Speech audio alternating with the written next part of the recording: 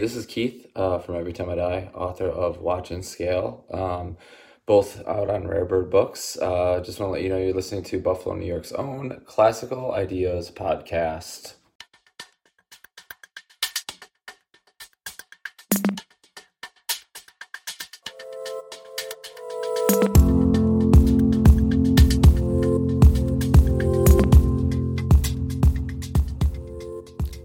Thank you to Keith Buckley, a fantastic writer and vocalist, for the guest cameo introduction.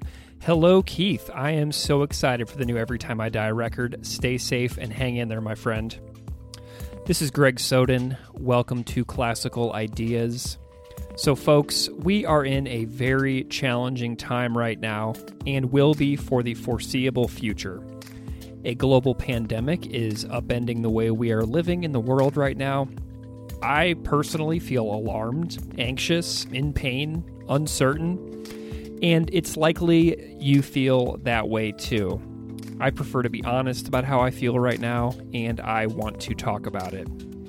So, in religion and literature, both of which I'm deeply interested in, the idea of a global flood, whether metaphorical or real, can look any different number of ways, is present across many traditions. Gods tire of humans and unleash destruction. These situations could be described as apocalypses or endings. Apocalypses are engaging stories. Some people out there want actual apocalypses to occur. These apocalypse folks spend vast amounts of money and time preparing, praying, wishing for the end. I spoke to an anonymous guest on episode 26 about the excitement apocalyptic groups feel when discussing the end and how challenging it can be to extricate oneself from such an environment. So, this has been on my mind lately. And on April 1st, 2020, which as of recording is yesterday, an essay about apocalypses and endings was published by Killing the Buddha called It's the End and Nothing Feels Fine. The author, Dr. Kelly J. Baker, is a scholar of religion, essayist, and editor who is well-versed in the stories of apocalypses. She is a self-described scholarly apocalypse chaser, reminiscent of the term storm chaser. Dr. Baker doesn't necessarily feel like chasing apocalypse stories, but she feels the need to do so anyway. I've wanted to have her on this show for a long time, and this article from Killing the Buddha is the perfect reason to do so. Dr. Baker is also the author of Gospel According to the Klan, the KKK's Appeal to Protestant America, 1915 to 1930, Grace Period, a memoir in pieces, Sexism Ed, essays on gender and labor in academia, and Final Girl, and other essays on grief, trauma, and mental illness. She is active on Twitter at Kelly_J_Baker, where she is moving, open, and honest about a range of topics she cares about.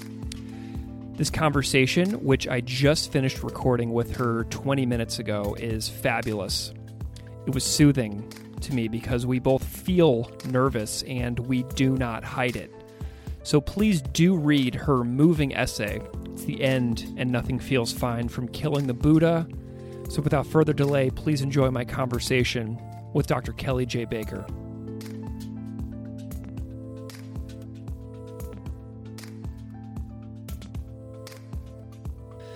Dr. Kelly Baker, welcome to Classical Ideas.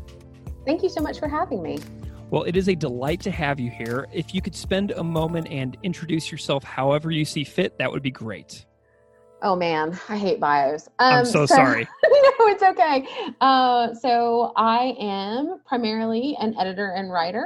I am the editor of Women in Higher Education and the National Teaching and Learning Forum, both higher ed publications. I'm also the author of a few different books, but largely my interests revolve around a couple of different things: apocalypses, white supremacy in the U.S., sexism, mental illness, and more on things about parenting, but not quite as frequently as the other topics. Excellent. And I know that you also are a religious studies PhD, Oh correct? gosh, yeah, I probably should have led with that. Religious Totally fine. studies PhD in American religions. Awesome. Well, I've wanted to have you on the show forever and ever. I've followed you on Twitter for like forever now, and I love it. But there are so many things that we could discuss. Like, you are a very public facing scholar within religious studies. And you mentioned your books, Gospel According to the Klan, which you've discussed on many different podcasts. And I think that your book is still taught in tons of different higher education classrooms around the country, which is awesome. I'm always seeing mutual friends of ours talking about it and how they're teaching it and getting great feedback on it from their students, which is super cool. And then there's Grace Period, Sexism Ed, Final Girl. And the thing that I want to talk to you about today, though, is your interest in apocalypses. And I know that I think I heard you recently talking about zombie apocalypses on NPR, right? Yes, on Throughline. Yeah. That was so cool because I was just like driving down the street and all of a sudden I heard, oh, this is Dr. Kelly Baker. And I was like, oh, cool. That was so exciting for me. So I know that you're working your way toward a collection of essays about ending stories and apocalypses. How did you come to be interested in endings and apocalypses in the first place?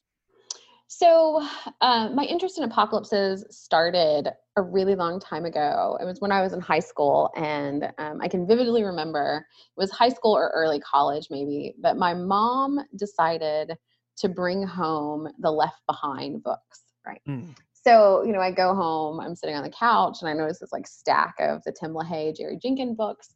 And she's like, oh, they're really good. Like, you should read them, right? And I pick up the first one and kind of thumb through it, and I'm like, oh my God, these are terrible, right? But they're appealing, right? And so then I could like study that there are all these people that are doing it, right? Folks in my classes were talking about how powerful these books are, telling about how thrilling they are to sort of follow along with them, about how biblical they are. You can't see my scare quotes, but that's sort of what I'm doing.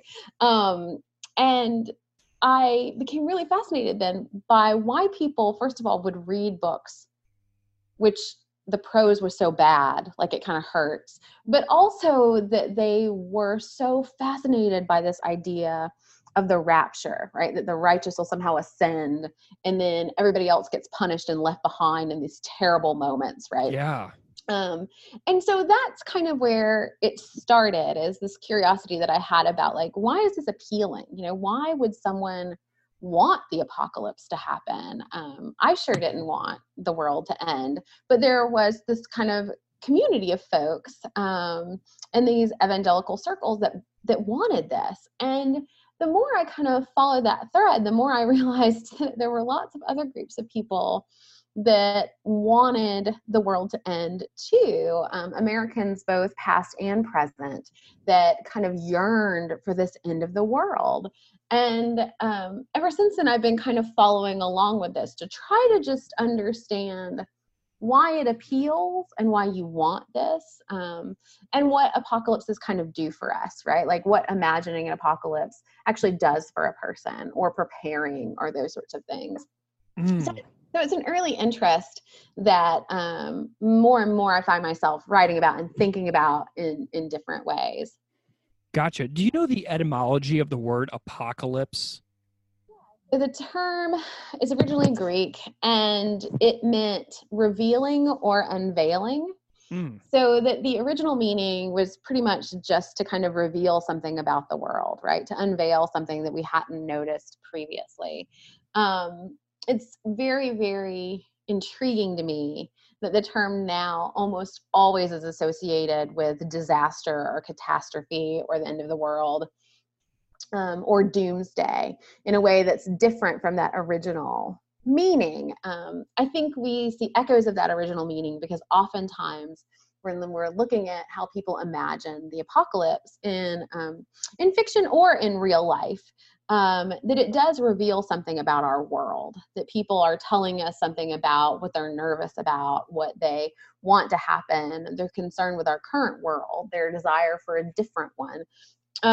So that kind of early definition is there. It's just not kind of immediately what we think of in a way that it might have been previously. Interesting. Okay. So What's really fascinating is I just remembered something way back when I started this show, like in episode like 25 or 26. I actually interviewed a former person who was involved in like Armstrongism, Okay. which is like an apocalyptic group in, I think it's like southwestern Missouri, but he remained nameless and anonymous on the show because he was nervous about people figuring out who he was and talking Hmm. about, because he had left this apocalyptic group.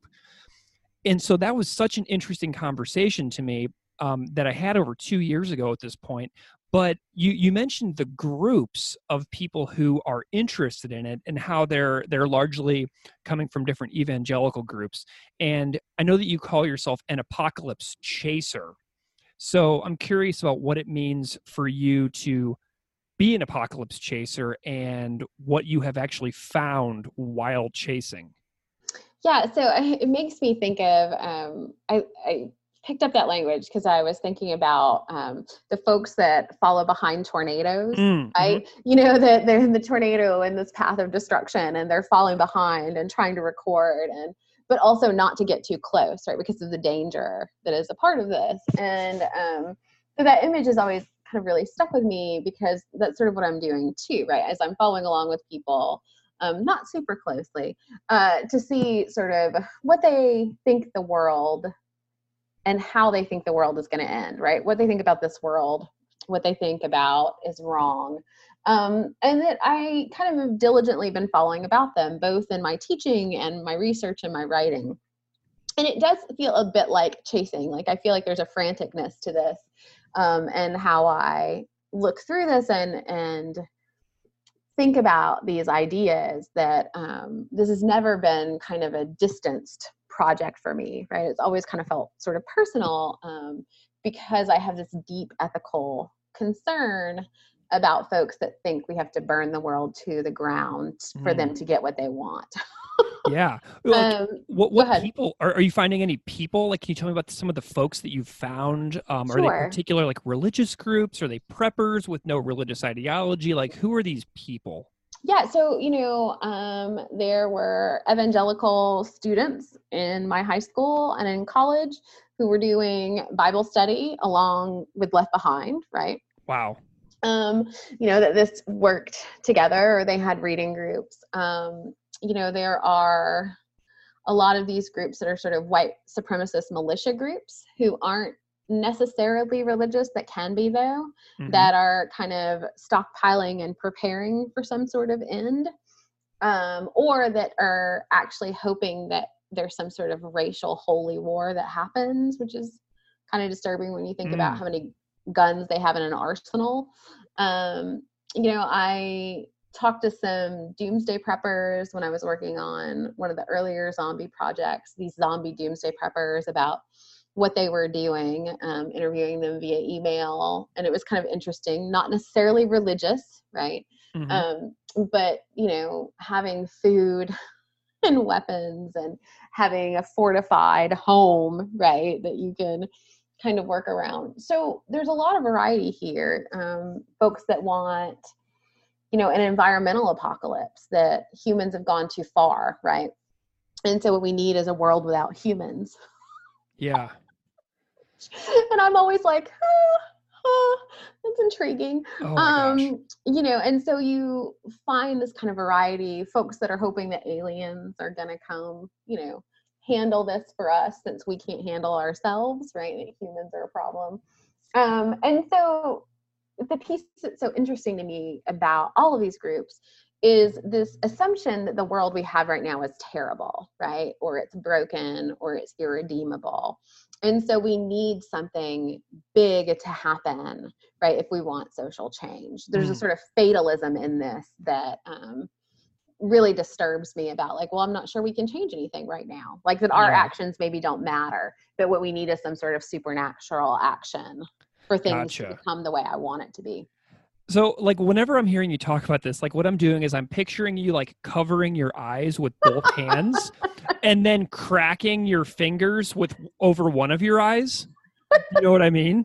No, it's totally accurate, right? It's like my kids who get scared, right? Where they're watching, like, not that they're watching a lot of scary movies, right? But something happens that startles them. And it's like, oh, I'm going to cover my eyes, but I'm also going to keep my fingers outstretched a Yep. little so I can peek and see what happens. And yeah, I feel like that's a lot of what I do, is that I really don't want to look at it at the same time that I'm like, man, I really should be paying attention to this and looking at it in some sort of way. But it is this funny thing where periodically I go to my partner and I'm like, let me tell you about what I read today, right? Or what I discovered, where I have to share, Yeah. share that horror or trauma with him in some sort of way. But it is like, it's like, this is scary stuff that oftentimes folks want to undermine or claim is just, people on the fringes of American society, and we shouldn't pay attention to this, right? But that apocalyptic rhetoric that comes from these groups has a lot of power, and definitely appears in civic culture, and politicians use it and these sorts of things. So that I really don't want to pay attention to it. At the same time, I think that I feel like I have an ethical obligation to say stuff about this or write about it and kind of point out that this is more weighty and more pressing maybe than we think it is. So you are extremely personal and honest in your writing, in your other writing, and on Twitter as well. And I know that you've mentioned and discussed your struggles with anxiety over the years, like in very public forums. How do you keep this kind of work from like driving you off a precipice? Oh no, it's a good question. I don't know like how I manage. I think it involves a lot of outside time and like blowing bubbles with my kids. And so I think one of the ways that I do this is that I try to have clear boundaries about these types of projects that I'm working on, right? That work time is work time and other time is other time, family time, right? Time to myself, these sorts of things. But it's tough, right? Like this stuff is overwhelming. Much like my research on white supremacists, there's only so much of that you can do in a day. Yeah. Before you're like, well, humans are trash. We're all done here, right? Like shut it down, Liz Lemon style. And so I try to balance that, and I've gotten better. But it is, I think it is really, really hard. And I think also for someone like me who does have anxiety, who tends to catastrophize anyway, right? And that's how my brain works. That like, there's a way in which I understand apocalypses and they make sense to me, right? Like you're projecting this terrible event and then you're preparing for it. Yeah. Okay. Like that makes sense, And so I think in some ways that helps me do this analysis and balances me in a way that maybe it wouldn't if I didn't have that insight. But yeah, it is like limited contact is definitely key here. Yeah. Well, so you have a piece that was just published yesterday by Killing the Buddha on April Fool's Day called It's the End and Nothing Feels Fine, which is a fantastic play on the REM song, by the way. Thank you. So Dr. Elise Morgenstein first, Dr. Liz Bucar, who are, I guess, mutual friends of ours, they wrote on Twitter that if I read nothing else yesterday, I should read that piece. And, I felt your anxiousness about our current situation, like through my phone and desktop with this current COVID-19 crisis. And then this article sort of landed in my lap yesterday. Can you tell me a little bit about the writing process of this piece, which takes place over about the last 3 weeks of your life? Okay, so it's interesting. I am one of these essayists that can sit down and do sort of researchy things, but I'm also an essayist that can kind of be led by my emotional state or what's kind of weighing on me. And pretty much as soon as we kind of had glimmers of COVID-19, I was thinking about what it meant to be a scholar who studies apocalypses in this moment that increasingly feels apocalyptic, right? And how strange it is because, like there aren't a lot of us that do this professionally, right? Like this is not something that most people are doing, I don't think. And thinking about that particular slant on this, like what do I notice that maybe other people don't notice? And so when I first kind of imagined this essay, I was like, I'm totally going to do this from like a scholarly perspective, right? Like, what is it like that Dr. Kelly J. Baker, right, thinks about this situation? And the more I followed COVID, right, and the more urgent this became with sheltering in place orders, with social distancing, the more information that we had on how contagious it is, right, and how deadly it is to certain types of people, the more I realized that this could not be just a scholarly piece.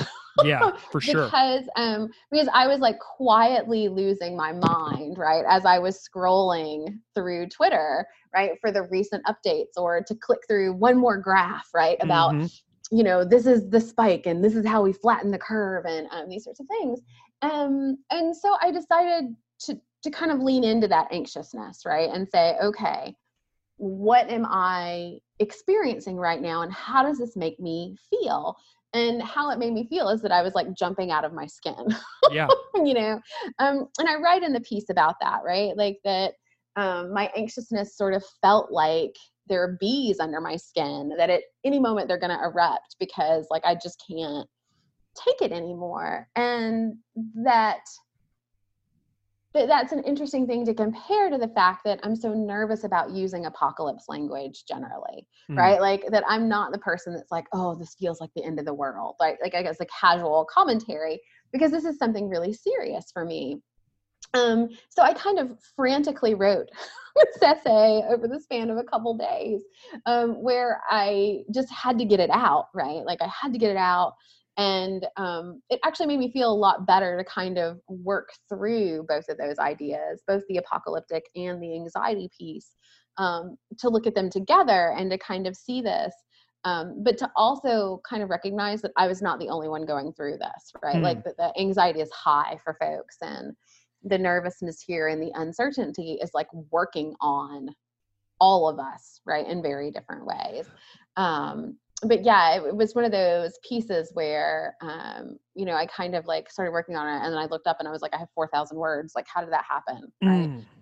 Because I had clearly strong feelings about this and things that I kind of needed to work through. And writing is always that kind of space for me, as a place to kind of not only do kind of scholarly work, but also do that self-reflection and to think through things that I'm experiencing that I can't quite put my finger on, right? Like I can't quite know what's going on, but writing about it gives me that clarity that I wouldn't have otherwise. So a couple of years ago, I went to New York City to the New Yorker Literary Festival, and I saw the Japanese novelist Haruki Murakami speak.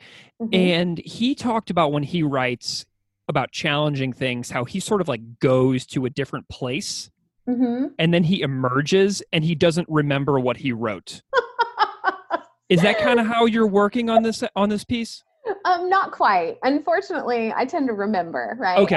But it is one of those where I kind of pour myself into this. So, you know, by the end of the day, I'm just kind of spent, right? Because I've spent all this time kind of doing this really emotional labor to talk about this, right?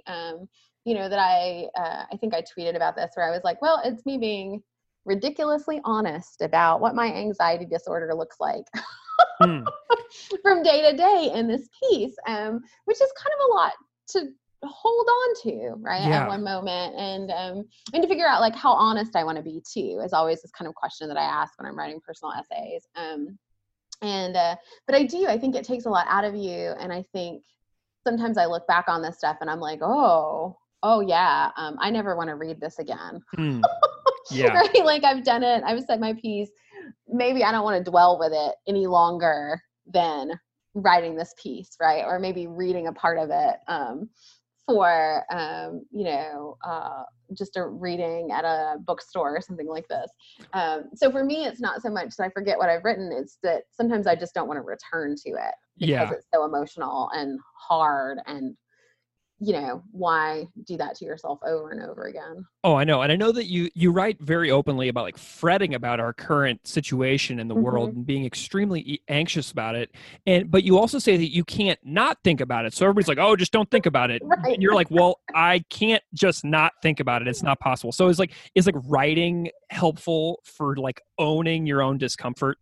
No, it totally is. Writing has been my saving grace in a lot of these things. And I do love the people that just routinely tell me, like, I mean, it's my favorite thing in the world. It's not, right? Of course it's not.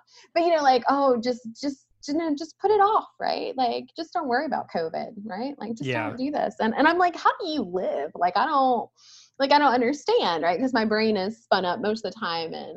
And anxiety, of course, makes this more acute than it might be otherwise. But I think the writing is helpful for me to sort of keep track of, this is the way my brain works, right? Yeah. Like, of course I can't not think about this because that's just kind of how I'm wired. But writing it down and writing through it helps me remember that, first of all, right? And also makes me feel like maybe I'm not as like unhinged as I sometimes feel, right? Because the current situation is making people who aren't normally anxious, right? Right. And so I think that's helpful to me too. And part of my goal when I do this kind of stuff is that I want to humanize these disorders for people, right? So that maybe if someone reads this, they won't say to someone, maybe you should stop thinking about this, right? And my favorite one most recently is I had someone write me about this article, this essay, to say like, you should just stop having nightmares if you're having nightmares. Yeah, and I was like, super helpful. Okay, like, thanks. Yeah. Also not how this works, right? Right. Well, and I know that you're not a great sleeper. And like what's been crazy for me is the last month, 2 months, I've been sleeping like 4 hours a night. Like I'll go to bed at 10 and then I'll be up at like 2:00, like wide awake. And I know that you struggle with that as well because you write about it. And you write in this piece, you have to stave off the panic that chases you when I wake up each morning. I usually have like 30 to 45 seconds right now before this kicks in for me every day. It's like the first like 30 to 45 seconds of each morning for me right now are pretty good. Right. And like I'm punishing myself to make my brain forget about this right now. Like the other day I ran 15 miles and my brain was so exhausted that I sat there and watched Brooklyn Nine-Nine on Hulu for like 4 straight hours because that's all I was capable of doing. It was like 3 glorious hours where I forgot about all of this. Right. Are you able to rest? How are you escaping?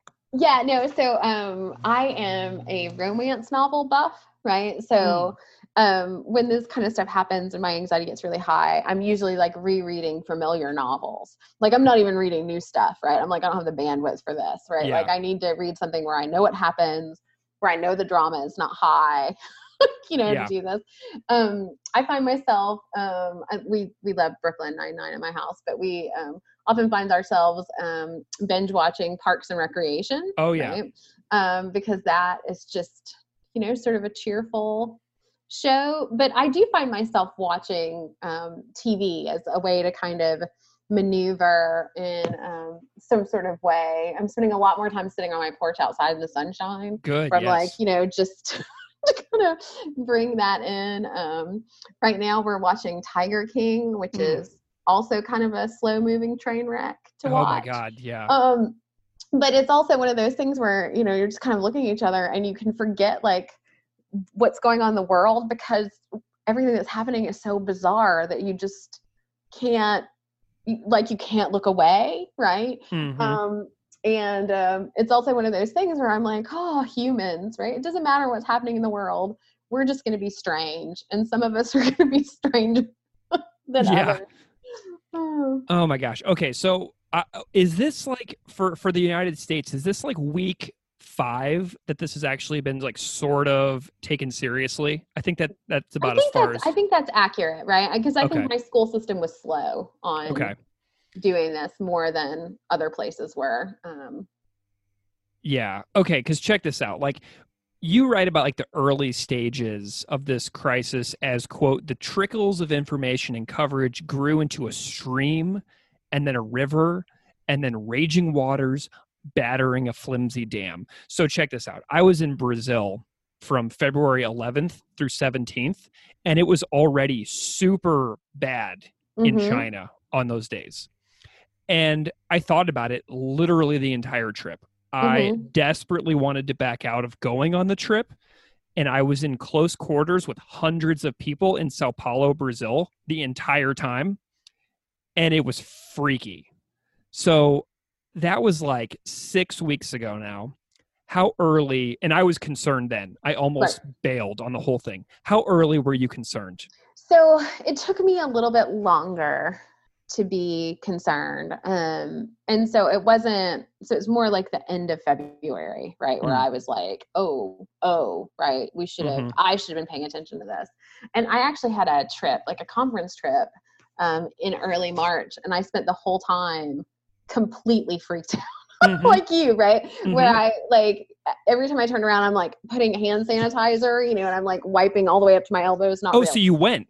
So I went on this trip, right? And so, but I spent most of my time, this is before we had like the 6 feet rule, right? I was already there, and it was interesting to me because so many other people were not doing this kind of stuff already, right? Like there was this very much of like, oh, this is overblown. We shouldn't be paying attention.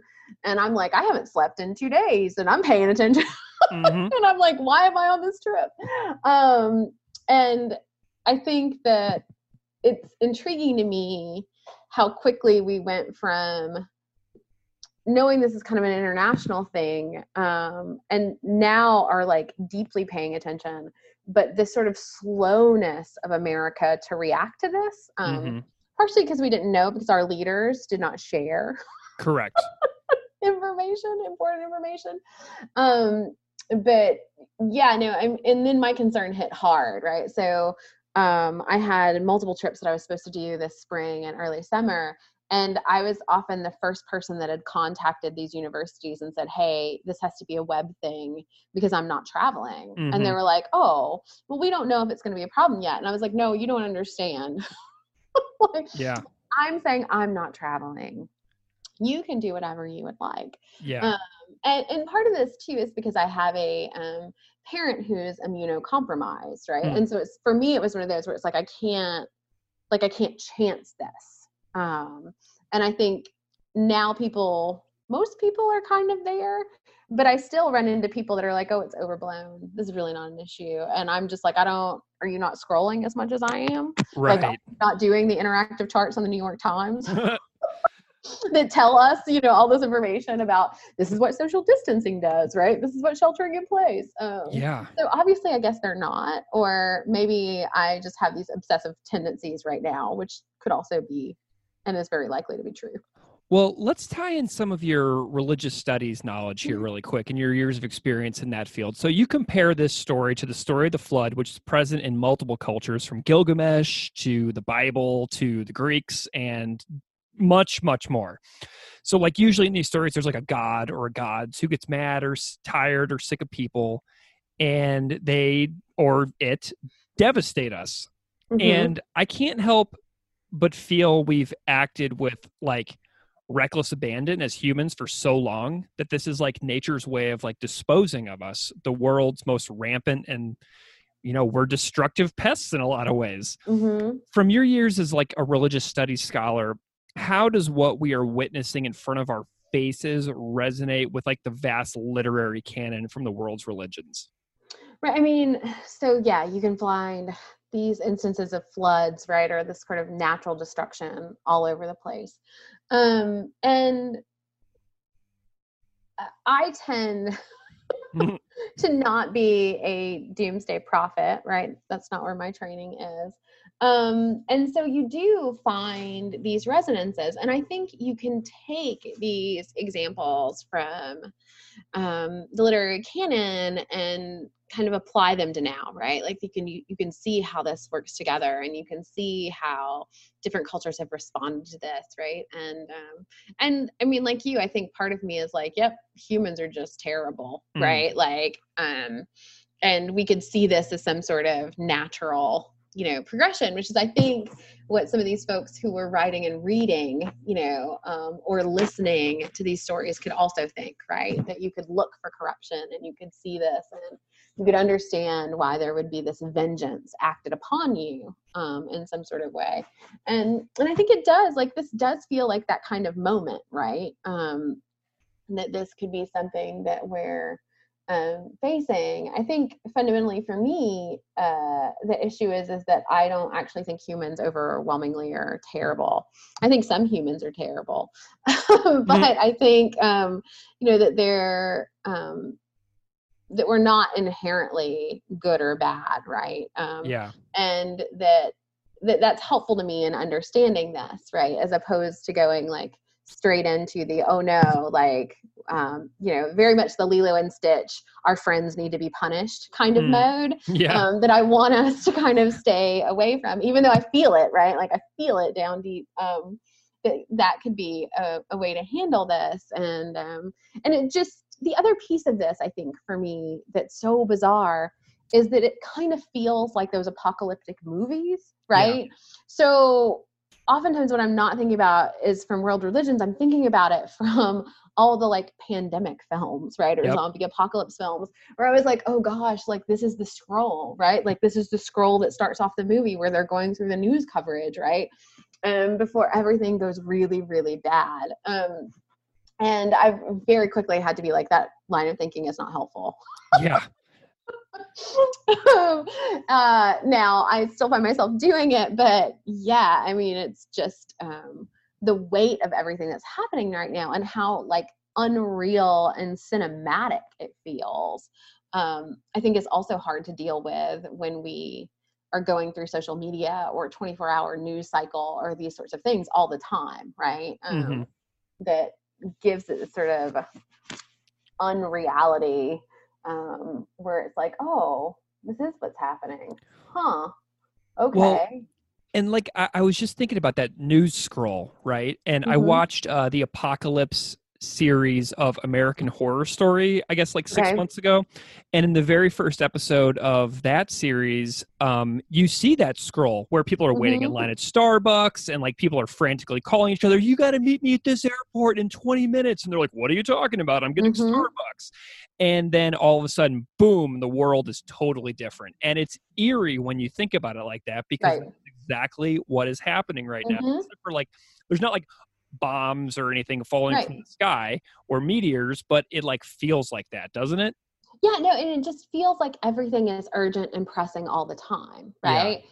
So a trip to the grocery store is no longer just a trip to the grocery store. I haven't gone in days. Right? It's that this is a chance where you get infected, right?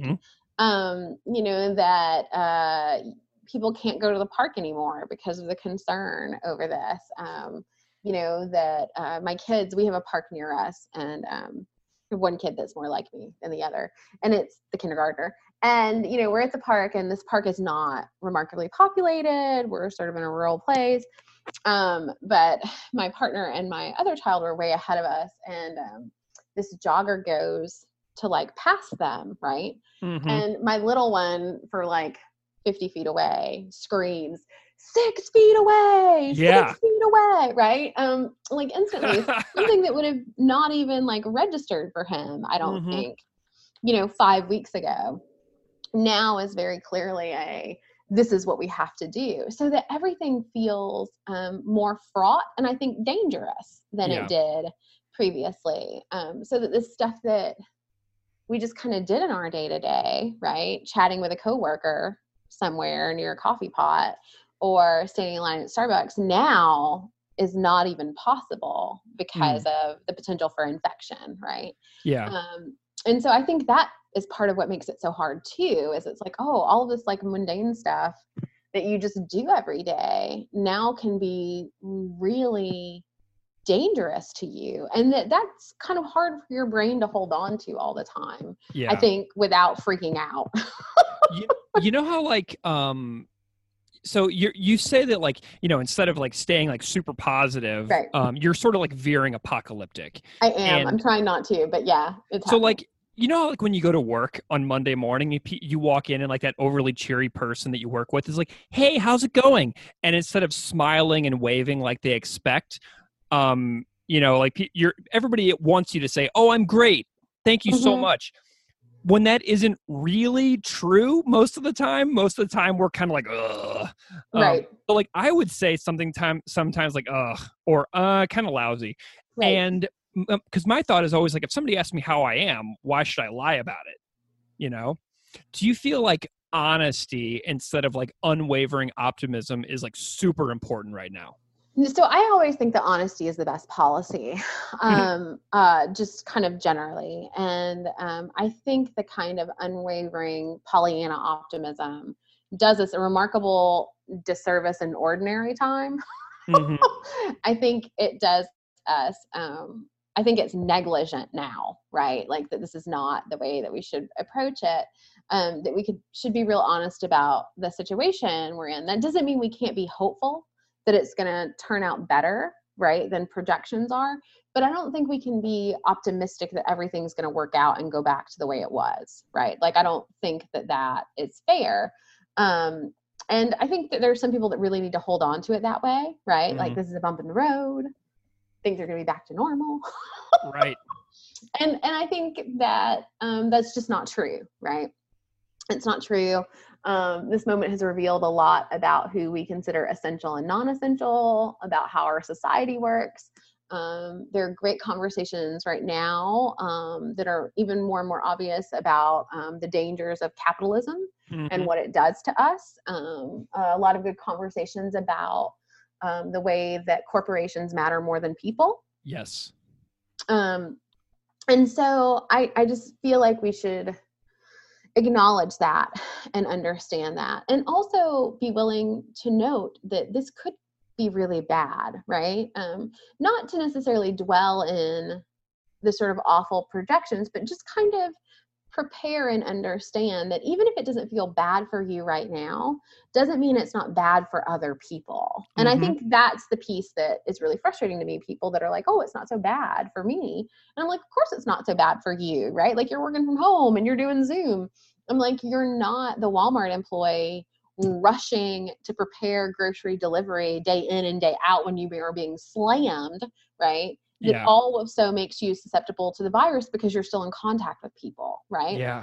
And so I think we have to be real cautious about this and very thoughtful of the fact that this is harder on a lot of other people, and that we need to really think that through.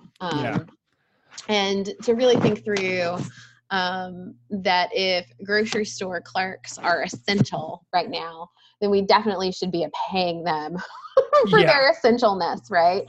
Yep. And treating them better, and guaranteeing that they're also safe. Well, and like a tremendous amount of people who are currently working every day as normal are the people that a lot of people in this country don't think should be making $15 an hour. Right, which makes me bananas. Absolutely. Where it's like at least $15, right? At least. Yeah. And so, yeah, I mean, so just the kind of conversations that we're having around this now, I think are part of a silver lining, right? That maybe it's terrible that it took a pandemic, right, for us to have these kinds of conversations. But I do think something good could come out of that, right? To rethink minimum wage or rethink how we categorize people by the employment that they have, right? Or what we actually need to keep our society running versus what we think we need. Well, Right? and health insurance. I used to live in the UK and I used to live in Canada, so I know what it's like to have health insurance in other countries.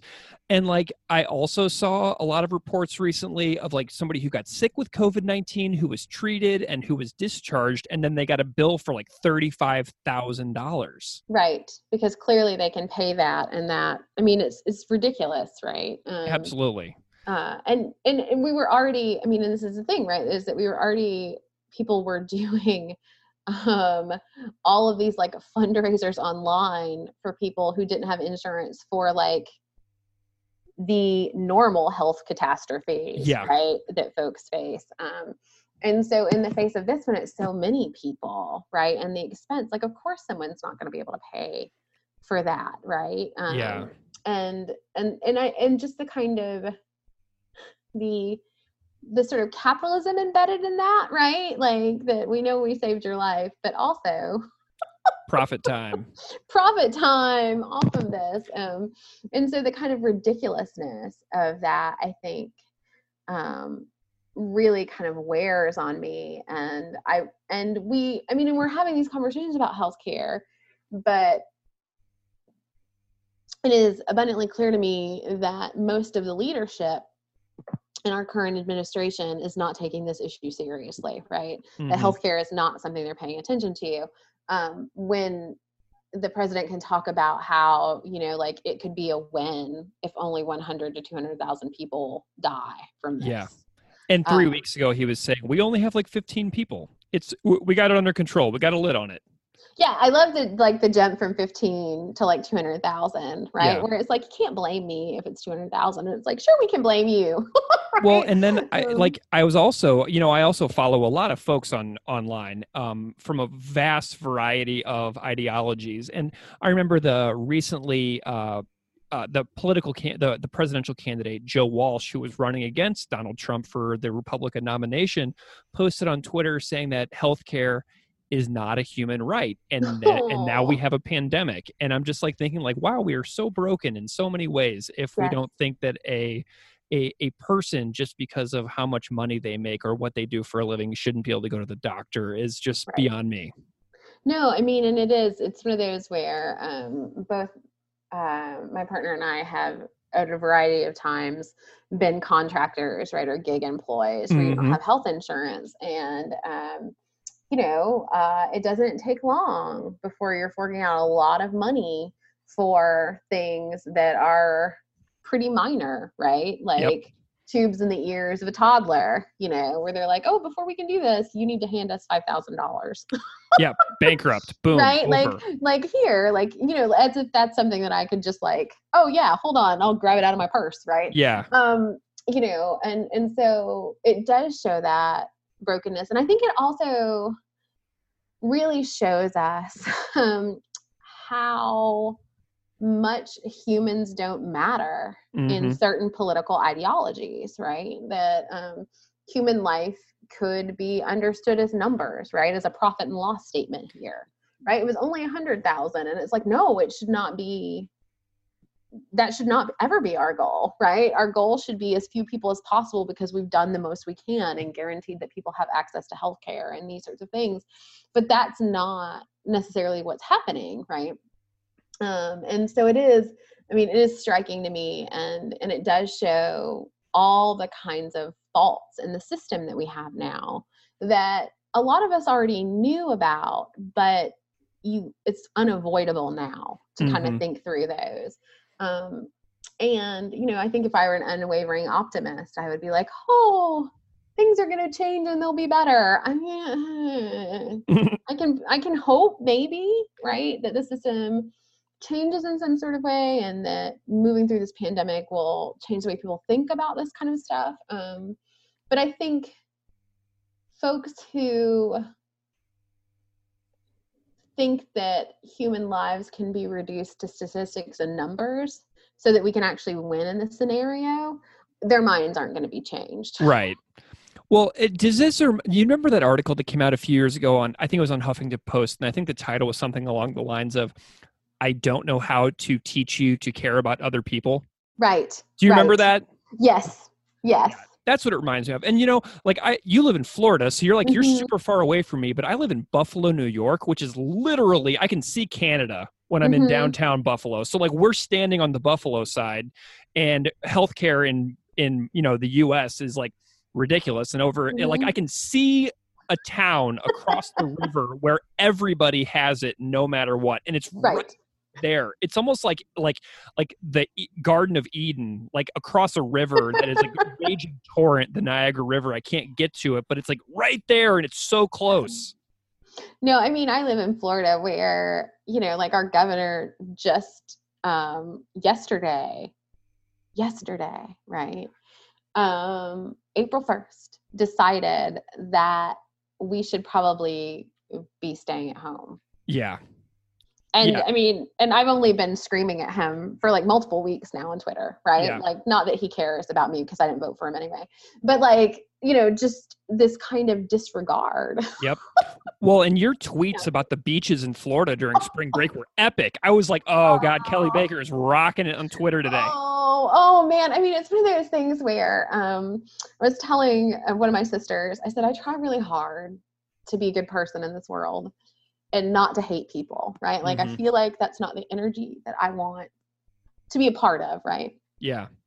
I'm like, but our governor and spring breakers are testing my resolve here. Yeah.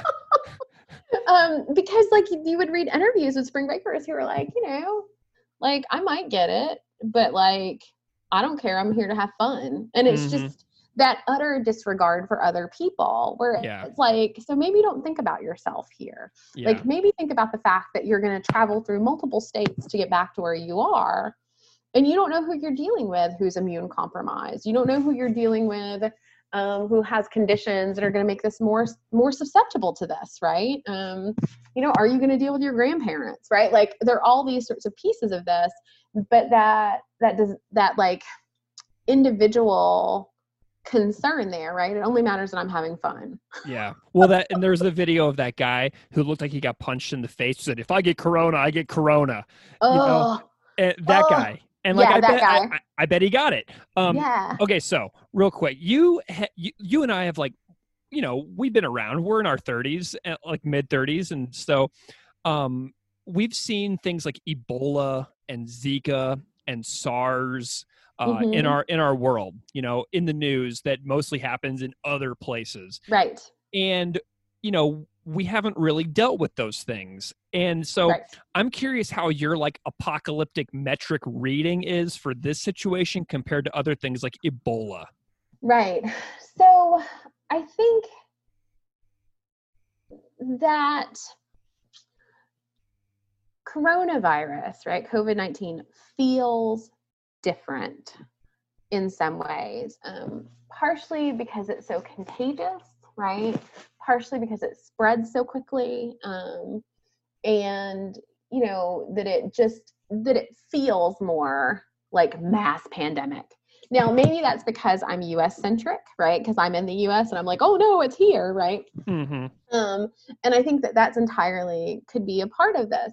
But I also remember Ebola feeling pretty damn apocalyptic too, right?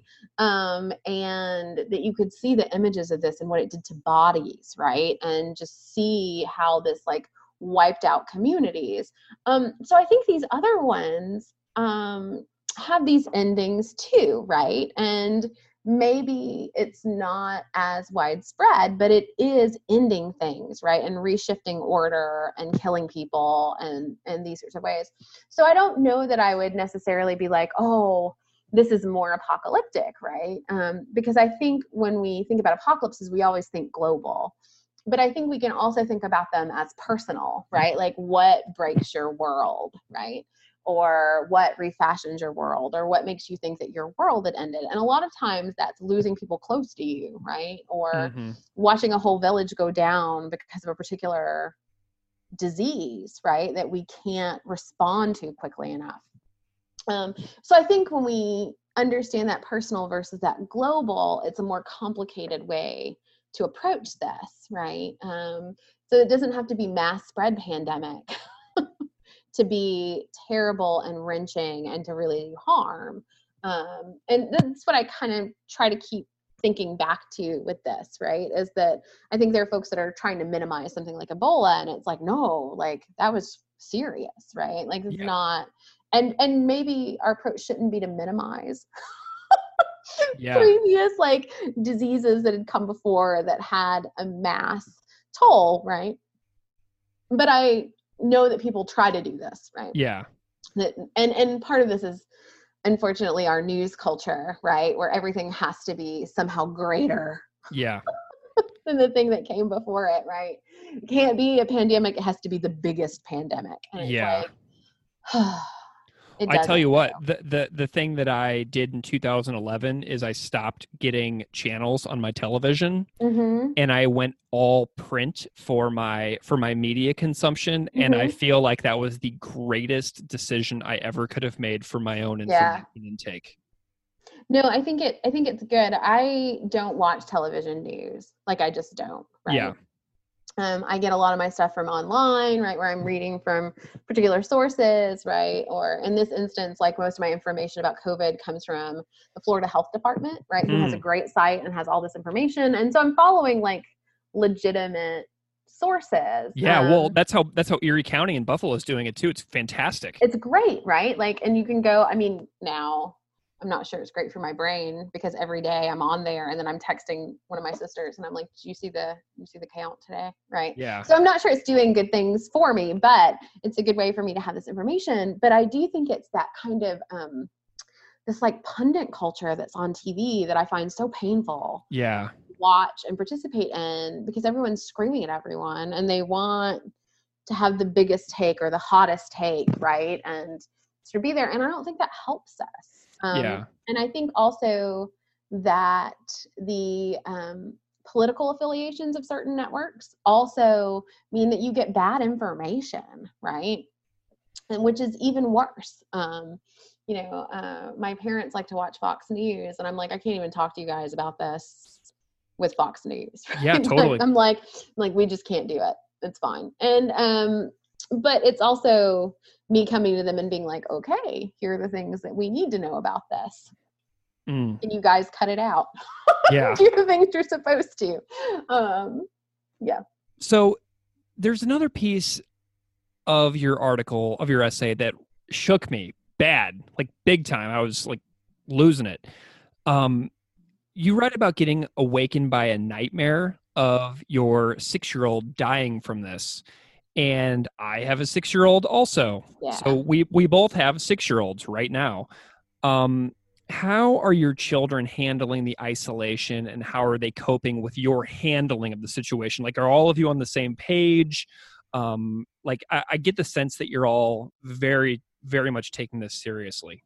No, we do take it seriously. Like I said, my little one is our social distance enforcer. Yeah, he's like the czar, the social distancing czar of the Baker house. Yes. And I mean, early on, they kind of laughed at me about the hand washing and the hand sanitizer and this sort of thing, but they took it seriously, right? Mm-hmm. Like, so, and now they like check us where they're like, did you wash your hands? And I'm like, yeah, I did. Like, I'm like the hand washing queen right now, right? Anytime I think about it, I'm washing my hands. Yeah. So, and so they are taking it pretty seriously. At the same time, that there's something nice about being a kid and that you're kind of unaware of the larger implications, right? So that they can do the kind of nuts and bolts, wash your hands, try not to touch your face, right? Do social distance, find activities at home to do, this sort of thing. So mostly they're handling it okay, though they are also remarkably observant, right? And so when I get news about things, they're like, what is it today? And I'm like, no, just no. And so I think that's kind of interesting. I think it's harder on them that they're stuck with me and my partner all the time because we're not near as fun as other 11 or 6-year-olds. Yeah, right? for real. I get that 100%. Yeah. And my 11-year-old, who is more extroverted, told me the other day, remarkably dramatically, because we're like headed towards tween, like, I can't live like this with just you guys. And I'm like, okay, all right, cool. That's totally fair. It is totally fair. Like, I completely understand. Right. And so, but it is the kind of the piece of this. And I think also it's the uncertainty about how long this is going to last that's working on them harder. Right. Like, and it doesn't help that our state is doing this like piece by piece. So it's like, oh, well, school will be out until this date. And then it gets to almost that date. And they're like, oh, no, just kidding. Now it's going to last even longer. Right. And then we're going to get to that date. Yeah. And then they're going to do this. Right. And so I think they imagine that this is helping us somehow by not being like, oh, by the way, school is out. Right. Yeah. They're going to cancel it for the whole year. They totally are. But I think they assume that maybe by giving it to us like piece by piece, we're not going to lose our minds. And I'm like, no, it doesn't matter, right? Like this is not a great situation no matter what. And I would like to have all the information instead of this like tag along game, right, that we're doing now. So they're handling it. I think it's just kind of hard to understand the scale of something like this, right? And to also not make them terrified, but make them aware, right? Like, so you don't want to be like, oh, this is really, really bad, right? And like put that on their shoulders at the same time that they have to take it somewhat seriously. You know, more as them being vectors, right? Than them being the ones who are going to suffer the most from it. So, and earlier you mentioned that you've been interviewing groups over the years who want apocalypses to happen, who like are just waiting for it and are preparing for it. And it's so creepy. But you write in the article, I wonder about all those people who wished for an apocalypse. Do they still want one now? Are you like covertly keeping tabs on folks who have expressed that they want it in the past? Not so much, though I have been following these interesting pieces on doomsday preppers and who are like, oh no, we've got this, right? Like this might be different than what we imagined, but we're totally prepared for it anyway. And I kind of want to shake him. Yeah. Because it's sort of this like very blasé approach to it, right? Where it's like, well, we prepared for one. You know, we're prepared for all of them. And I'm like, are you? Like, you know, I don't think preparing for zombies means you're prepared for a pandemic. I mean, maybe I'm wrong, but those feel like different things. So I haven't necessarily, I've kind of been peeking in some way or another. I'm not sure how well I would handle it if I see people that are actually like, yes, this is what we wanted, right? Like that might be the straw for me. Yeah. In some sort of way, because I'm just not sure. Like you're getting a bat and getting in the car. Oh, no. I mean, it would just be over, right? Oh, Where God. I think I would just be like, what is happening here? And, you know, and there are like folks who have said these really terrible things, right? About like, oh, the reason we have this is because of this, right? Or that really understand it as some kind of punishment. And I just can't even engage with folks that want to approach it this way, right? Like I can't do it. Because it's so inhumane, right? To at this moment be like, oh, by the way, you know, all of you are getting punished because of this thing. And that's not helpful. No one needs that right now. And so, well, and like whenever I hear the latest death projections within the United States, which as of yesterday were 100,000 to 240,000, I fully expect that 240,000 is what they're expecting. Yes. So that when 240,000 people do die, they can say, oh, it was within our projection, 240,000, but it is on 100% on the absolute most extreme end of that projection. Yes. And that's what I expect. And that's what is just, I'm having a hard time with words here because I feel like this makes my brain just like shut down, right? Yeah. Like anytime I hear those numbers or I hear people that are like, oh, but you know, like 240,000 people, that wouldn't be that bad. And I'm like, what is happening here? Yeah. Right? Like, how do you sleep at night? If this is how you approach it, right? Or that you can make it this almost like a game, right? Like, well, we had these losses, but not all of the losses we could have had, right? So this means we win, right? And it's like, no, because 240,000 is 240,000 individuals, right? Who love people and who are loved by people and have impact and will be missed. And it's just so awful to take that human element out by just doing these kinds of numbers. And that's what's happening. Ugh. Okay. So my end times novel list is as follows. A Canticle for Leibowitz, Oryx and Crake, Who Fears Death by Nika Okorafor, and maybe some Kim Stanley Robinson, like New York 2140 or something like that. Right. What is your end times novel list to So sort of like do like a lighter ending on our conversation? A lighter ending. So mine are heavily influenced by zombies. This shouldn't surprise you since this is kind of where my work has landed. For sure.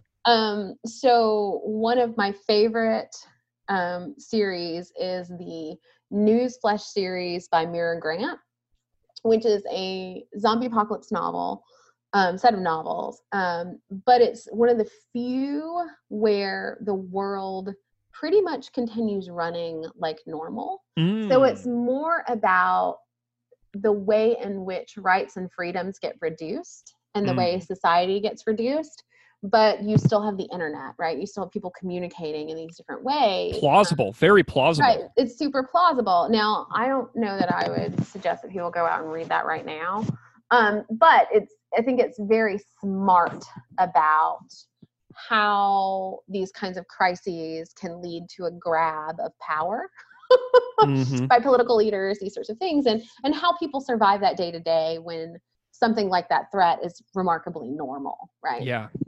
The other one that I really like is called The Reapers Are the Angels, which is this beautiful novel by, I think it's Alden Bell. I think maybe I'm going to get his first name wrong. But it is a zombie apocalypse novel, but it follows a young female protagonist as she kind of explores the world after zombies. And the interesting piece about it is that she was remarkably young when the apocalypse happened. So all she kind of knows is the post-apocalypse. And so much of the book is about her finding beauty, right, in the ruins of the world, which is not necessarily what you have going on a lot of times in these types of novels, right? And so it's wonderfully fabulous. I was thinking about Stephen King's The Stand today. Again, not sure I would want to read it right now, right? Yeah. And I really love Justin Cronin's The Passage.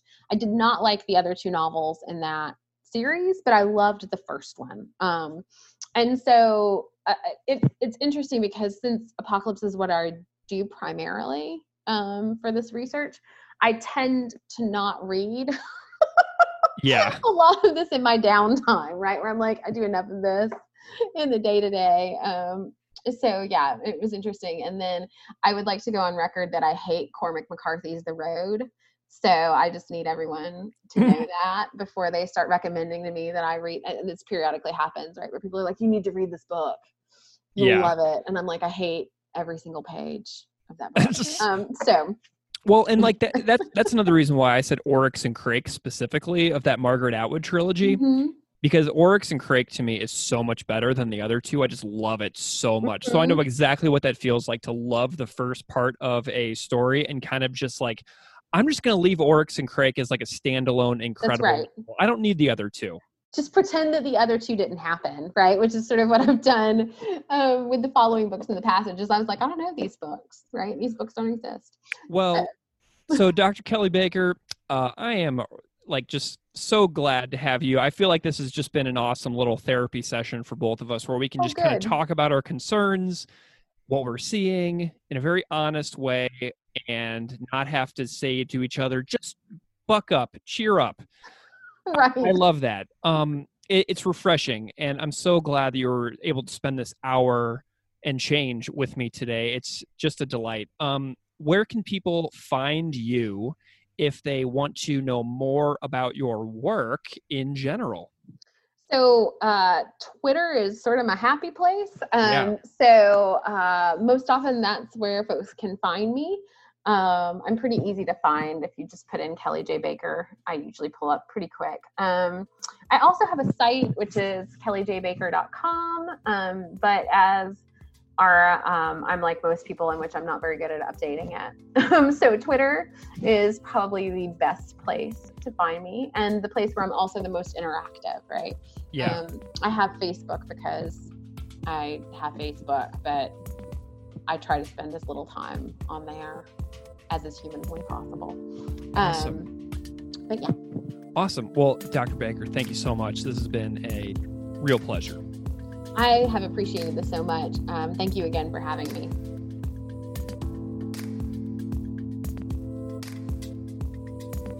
Classical Ideas is produced by me, Greg Soden. Music on Classical Ideas is composed and performed by Derek Strybeck. You can find his music at www.wearewarmmusic.com. If you like this show, please rate it on iTunes, Stitcher, or wherever you get your podcasts.